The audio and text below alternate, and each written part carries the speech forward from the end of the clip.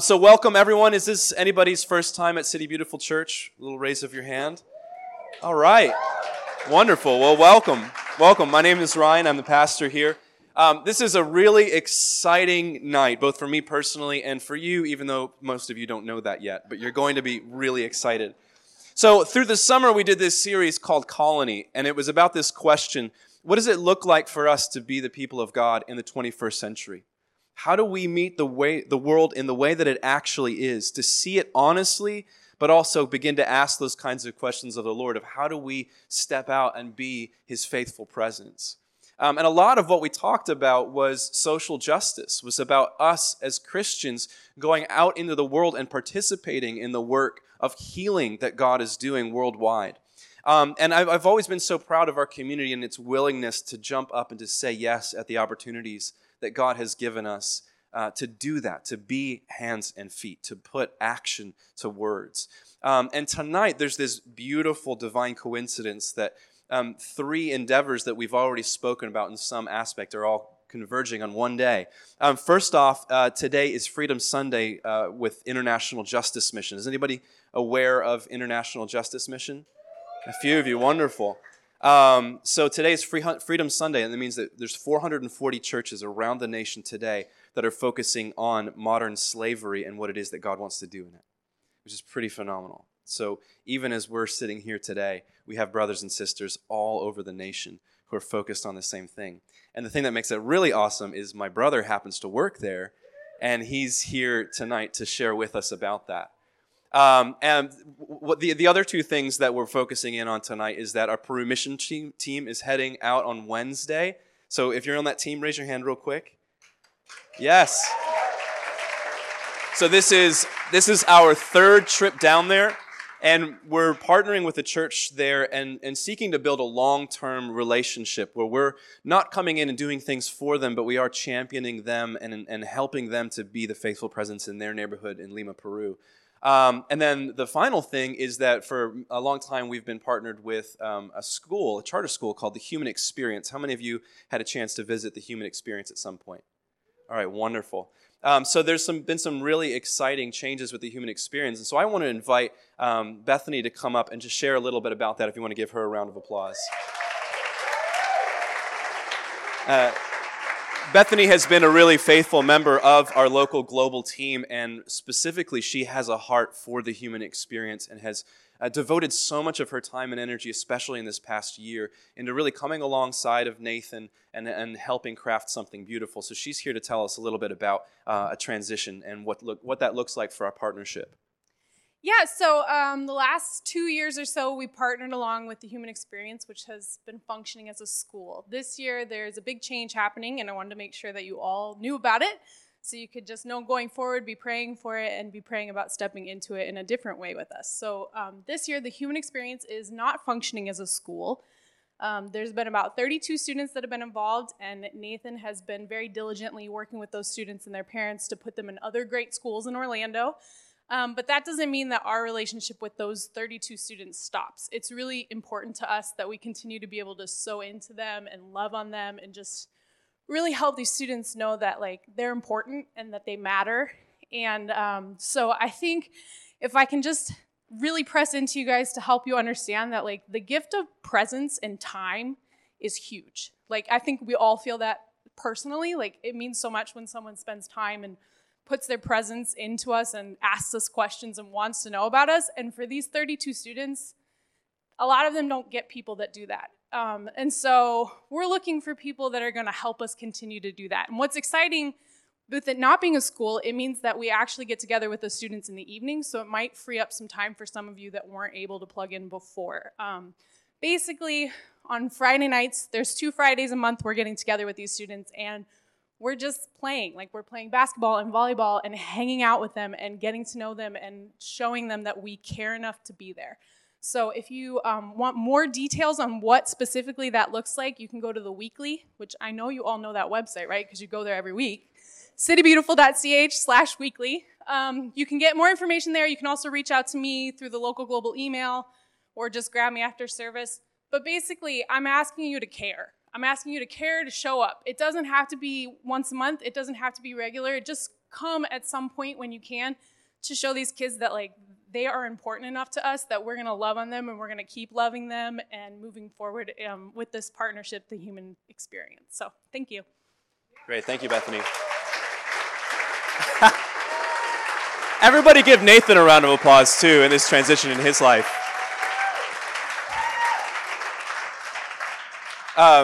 So as I said, tonight is Freedom Sunday, and I love that it's not called Slavery Sunday, it's called Freedom Sunday. And we're going to be really focusing and asking the questions, what is God doing in the world today that we're able to come alongside of Him and to champion His decisions, to champion His kind of justice, to see the world put back the way that He does. And so I'm going to pray, and we're going to begin with a story. So Heavenly Father, I pray that you continue to keep our ears open tonight to hear your voice, Lord. Father, I know that there are people here tonight who have heard the call to justice and who have a heart and a passion to see freedom come to people around the world, but for whatever reason, that passion has been put aside. Lord, I pray that you would rekindle those passions tonight. And Father, for many of us who have perhaps never even thought about the concept of modern slavery, who haven't thought about injustice on a global level, would you open us up anew to really see the world the way that you do, and that something within us, that Holy Spirit within us, would leap at the opportunity to say yes and amen, and to come alongside of you to rescue this world. Father, we have high expectancy tonight that our lives are going to be changed, but not only that, we're going to see lives around the world affected by what happens here tonight, Father. So continue to bless us as we press into you. In the strong name of Jesus, amen. So now Kumar's story.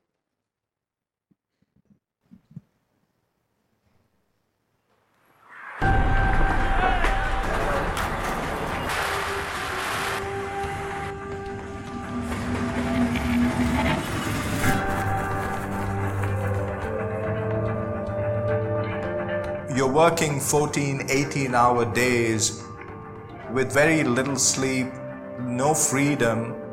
Dignity is taken away from them. And that's something nobody should have to endure. We had a number of years ago, 2 of the bonded laborers escaped from a facility. And they were tracked down by the owners of the facility and brought back. And as a punishment for what they had done, their hands were chopped off. We would go to the government officers and we'd say, sir, there is a bonded labor case. And almost always the response was, there is no bonded labor in my area. What are you talking? How much?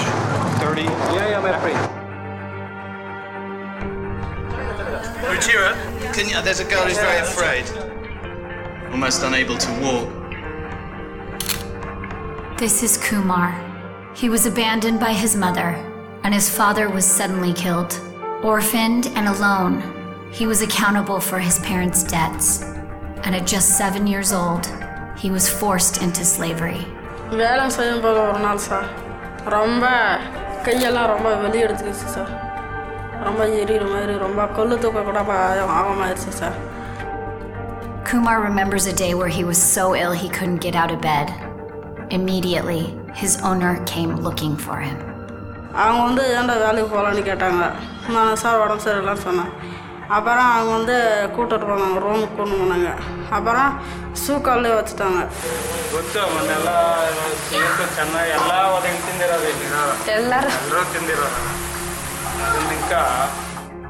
வேற நம்ம அப்பா அம்மா இருந்தால் நமக்கு நல்லா இருக்கும் அப்படின்னு நினைச்சேன்.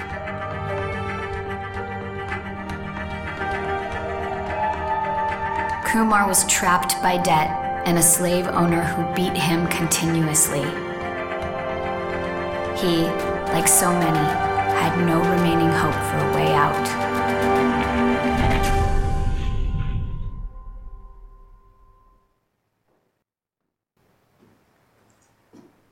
Thank you all for having me here today. It's been such a pleasure to be back at the City Beautiful Church and to meet so many of you and see how well you love each other and how well you've loved me even just a short time. As Ryan said, my name is Scott Adams and I work as a writer and storyteller with International Justice Mission, or IJM, based in Washington, D.C., but my focus is on sharing the stories about our work in India, like Kumar's. Just as an overview, IJM's mission is to protect the poor from violence in 17 communities throughout the developing world. We partner with local authorities to address some of the worst forms of violence that oppress the poor every day, like modern slavery, sex trafficking, police brutality, and gender-based violence. I've had the privilege of meeting a lot of our colleagues around the world, and our teams are awesome. 96% of them are serving in their own countries. Today, they've rescued nearly 30,000 people from violence, and our programs are helping to protect more than 21 million people from violence worldwide. I started with IJM in Uganda about 6.5 years ago, where we seek justice for widows and orphans who've been thrown from their land with violence.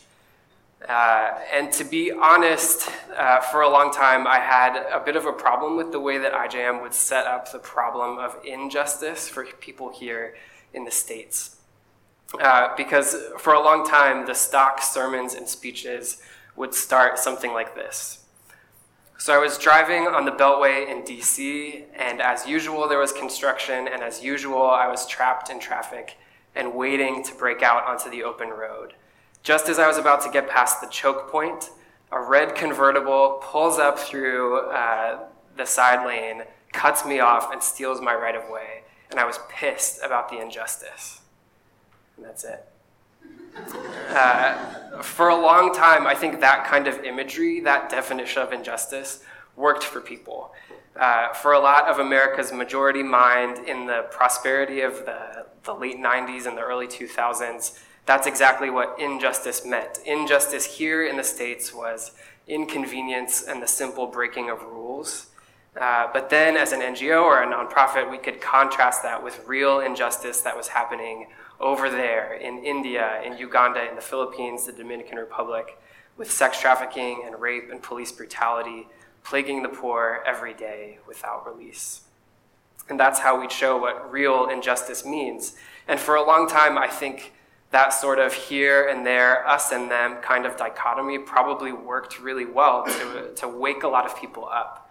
And the stories of injustice that we were always telling are definitely true, but those are not the only true stories of injustice.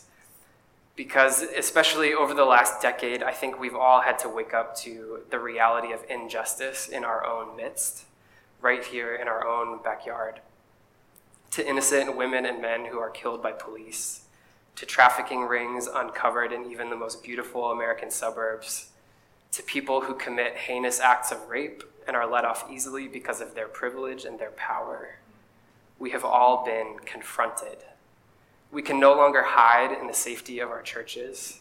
We can no longer contrast our injustice with theirs someplace else. There's no more here or there, because the brokenness of the world affects us all. There is only us and us. And we've had to admit that real injustice is part of the human experience. We are all feeling the ramifications of sin, the abuse of power, and the tyranny of fear. We're all in this fight together, as corny as that may sound, but we're crying out for something more, for some sort of release. We are often pushed to ask and question God's goodness, asking, what is he going to do with all of this mess? And one of the most frustrating and frightening manifestations of injustice today is the prevalence and the story of slavery in our world. It's been tough for me personally, as I've shifted focus this year, to face the brutal reality of that abuse in the stories we're telling from India. Slavery has been the most severe stain of sin across all of human history. It's the use of violence and deception to control and dehumanize someone, the total robbing of their dignity, and reducing them to a thing to be used up and thrown away. At the same time, slavery throughout history has played a huge role in who we are as a culture and who we are as a church. It was through the voices of American slaves that God inspired some of the most beautiful music that we've ever heard. And it was through the abolition of American and British slavery that we created many of the heroes who we still celebrate today, like Abraham Lincoln, William Wilberforce, and Harriet Tubman. Far before that, it was through liberation from slavery that God most boldly demonstrated his love for the Jews in Exodus. As one of my bosses recently pointed out, from that point onward in Scripture, God identifies himself, that is, chooses to make himself known as the God who rescued us from slavery, who delivered his people from their oppressors with a mighty hand and an outstretched arm. This should give us a sense of how important God deems the rescuing of his people and the reputation that he is willing to stake on his own hand, liberating us from oppression. You want to know who I am, he says. You question my power. I am the God who delivered you out of slavery, out of the hand of your oppressor. Slavery was the blight that God's people had escaped, the closed chapter in the great human story.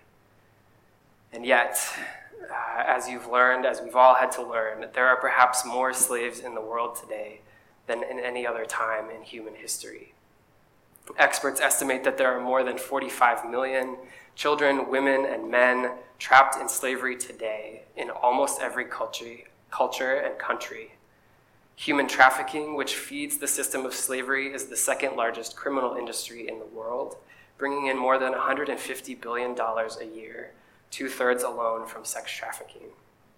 Millions woke up this morning to an endless day of backbreaking labor, molding bricks, or breaking rocks, or mining the minerals that make our iPhones. Millions of children will search for sleep tonight after endless hours being sold for sex in brothels, bars, and seedy back rooms. As I mentioned, my work at IJM has me traveling and sharing stories from India, which may have more people in slavery than any other country. Anywhere from 11 to 18 million people trapped in violence and desperate for release. They tell us about being beaten, humiliated, gang raped, tied up, shocked and starved, or even seeing other people killed for being too slow or too outspoken or too human for the slave owners that control them. Parents dread the day that their children will be trapped in this system of degradation. Children watch their parents crumble under daily humiliation and violence of the slave owner. Slavery is as terrible as it has ever been, but today, for the world's poor, it is hidden away by the criminals who abuse them. It's against the law, but many governments don't enforce those laws anyway. So too often, no one is coming to help, and there's no hope for these people that God is good at all. One of India's 18 million slaves was the boy who you met named Kumar. And as I sat with our social workers in Bangalore, India earlier this year, Kumar's was the story they kept coming back to as the clearest demonstration of the evil that we're up against. And I've heard many stories by now of children who face the same kind of abuse as Kumar, but it's still hard to imagine. To imagine being 7 years old again, but this time orphaned and alone. To imagine waking up before the sun to join dozens of adults twice your size in a long day of molding, hauling, and stacking heavy clay bricks. You are confused and afraid all the time. You don't even know you're a slave because you're only a child.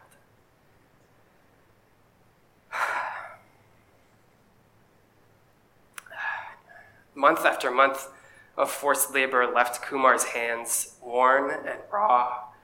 He desperately wanted to be in school, to play, to make friends, to be comforted, to have a family.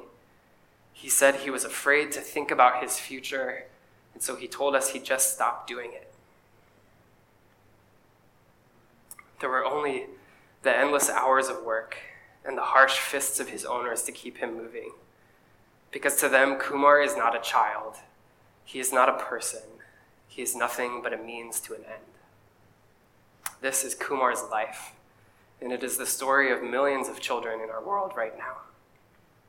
It's a 4-year-old boy in Ghana, cold and starving as he fishes for 17 hours a day on a lake in Ghana under the control of a slave master. It is a 4-year-old girl in the Philippines, forced to endure unspeakable sexual violence on a live web stream from her home as secret customers watch and pay from around the world. What can be done about Kumar? How can people get away with doing this to children on such a massive scale? How can God let this happen? What is God going to do with all this mess? And as much as our old definition of injustice left me wanting more, I have been continually encouraged and changed by IJM's ongoing answer to this question. And it plays out for us in two beautiful truths. The first is that God actually loves this broken world in all of its enormous messiness, with all of these broken people living in this chaos every day. We know God loves the world. He tells us over and over in Scripture, but it can be so hard to believe. It can be incredibly hard for many people to truly believe that God is good, that he is loving, because right here on earth, it's so very hard. But if it really is true, in a world of this kind of suffering and pain, what is God's plan for showing us that he is good? We know in Scripture that this world is not the one he originally intended, but we also know from Scripture that God's plan for its redemption is us. In Matthew 5, Jesus says to his disciples, "You are the light of the world. Let your light so shine among men that they may see your good works and give glory to your Father who is in heaven." Y'all, this is our amazing invitation that we should be ambassadors of God's goodness. And so for thousands of years, Christians have been working to show how God is good and how God is loving by going into the darkness, being the hands and feet, and bringing the light of Christ's love. If people are suffering because they are hungry, we feed them. If people are suffering because they are sick, we bring medical care. If people are suffering because they are homeless, we bring them shelter. In doing so, we make it believable to the world that God is good. That is our calling, and that is our job. The second truth that sustains us is that God is actually extraordinarily passionate about justice. And for many people, justice is a very real and tangible thing. Because so many people are suffering in this world, not just because they haven't heard the gospel, not just because they are hungry or sick or do not have a home, but because they have an oppressor. They suffer under the deliberate abuse of someone who was to take away from them the good things that God intended: their life, their liberty, the fruits of their labor, and their love. In Psalm 10, it says that these oppressors sit in ambush in the villages. In hiding places, they murder the innocent. Their stealthy eyes watch for the helpless. They lurk in secret like a covert lion. They lurk that they may seize the poor. They seize the poor and drag them off in their net. As Christians, how are we supposed to respond to this kind of injustice and suffering? How does God regard such suffering? Again, in scriptures like Micah 6:8 and Isaiah 1:17, he makes it clear we are the plan. In Micah, he says, "He has shown you, O mortal, what is good. And what does the Lord require to you? To act justly and to love mercy and to walk humbly with your God." And in Isaiah, God says, "Learn to do right, seek justice, defend the oppressed, take up the cause of the fatherless, plead the case of the widow." We can debate so many things about our faith today, how God might feel about one issue or another. But on the issue of justice for the poor, thankfully, he is extraordinarily clear. God loves justice, and he wants us to do it. So how do we do it? It's perhaps most succinctly told in the story of Jesus feeding the 5,000, which is not just the story of Jesus being a great caterer, but it is a story of the point of our faith. It's lunchtime, and the thousands of people who have gathered to hear Jesus speak are growing restless and hungry. And Jesus plainly tells his disciples to feed them. The disciples know there's not enough food in their bags or in the small villages around them to make this possible. But Jesus asks them simply, "What do you have?" And what do the disciples have but 2 fish and 5 loaves of bread, laughably not enough to accomplish the task at hand. But Jesus says, "Give it to me," and he does the miracle. He takes responsibility.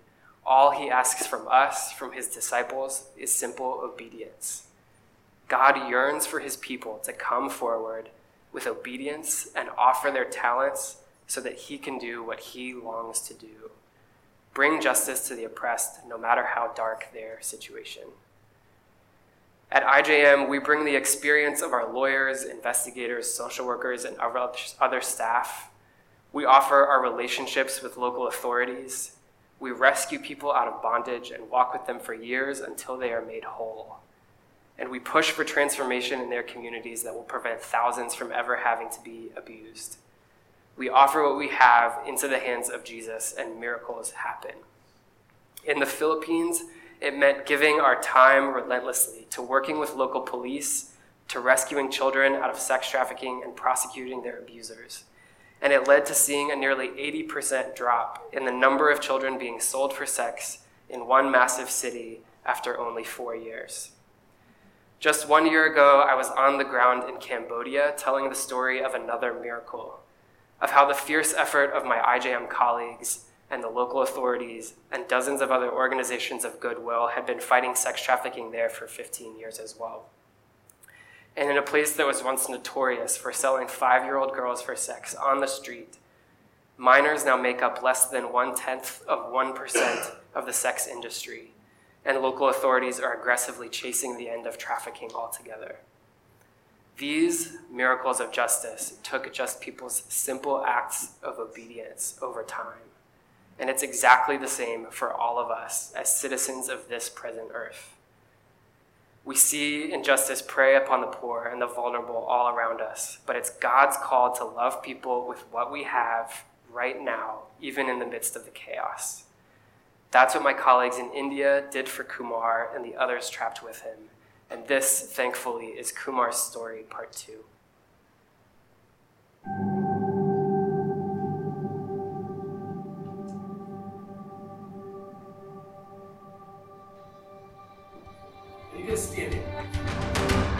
IJM discovered the horrific conditions in the brick factory where Kumar and others were being forced to work against their will.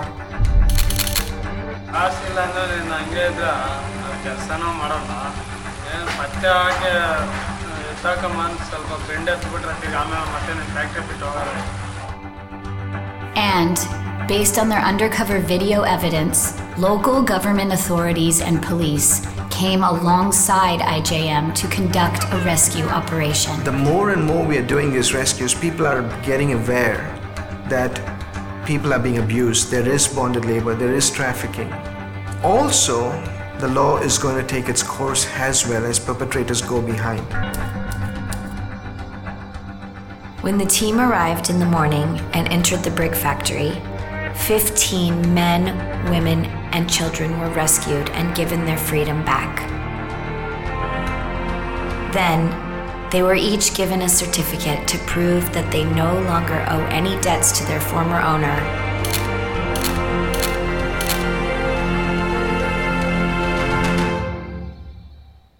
And one was for Kumar.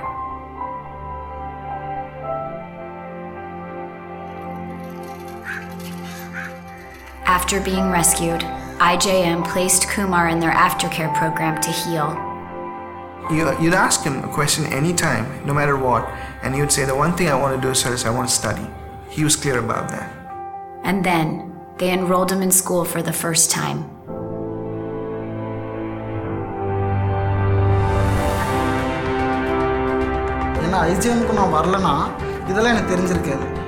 Today, he is studying to be a social worker, to help those still suffering like he did.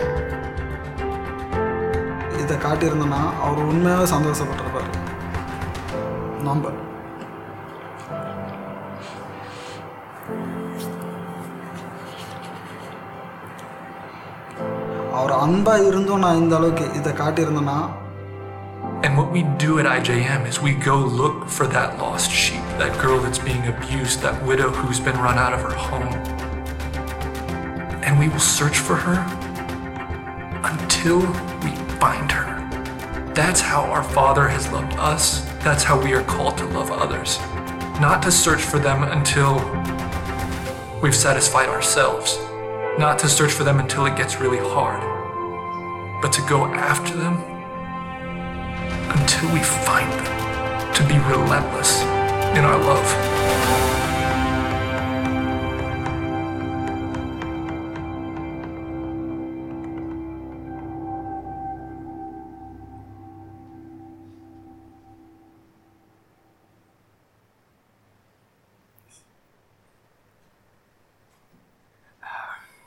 So I'm definitely here today for two reasons. The first is to get you thinking about our God of justice, who yearns for us to be his hands and feet with the victims of oppression we see every day.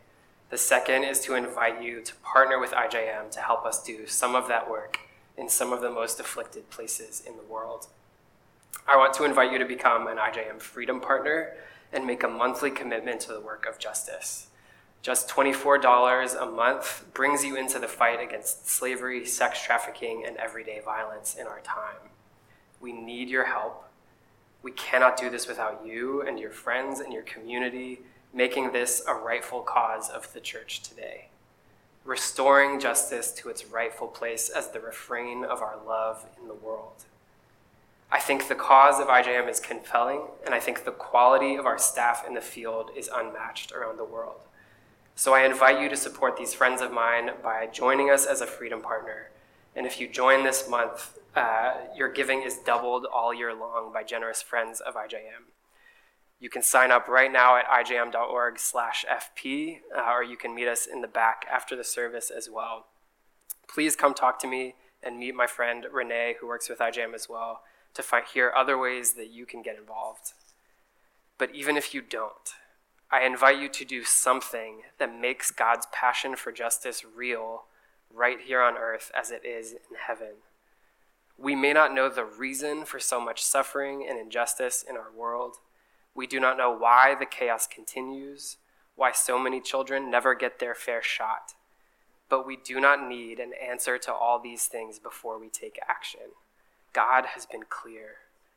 We are all affected by injustice, but so many of us have power that someone else may not. We are the adults. We are the church. We are in government or have a voice in government. We are creators and makers and voices right where we are.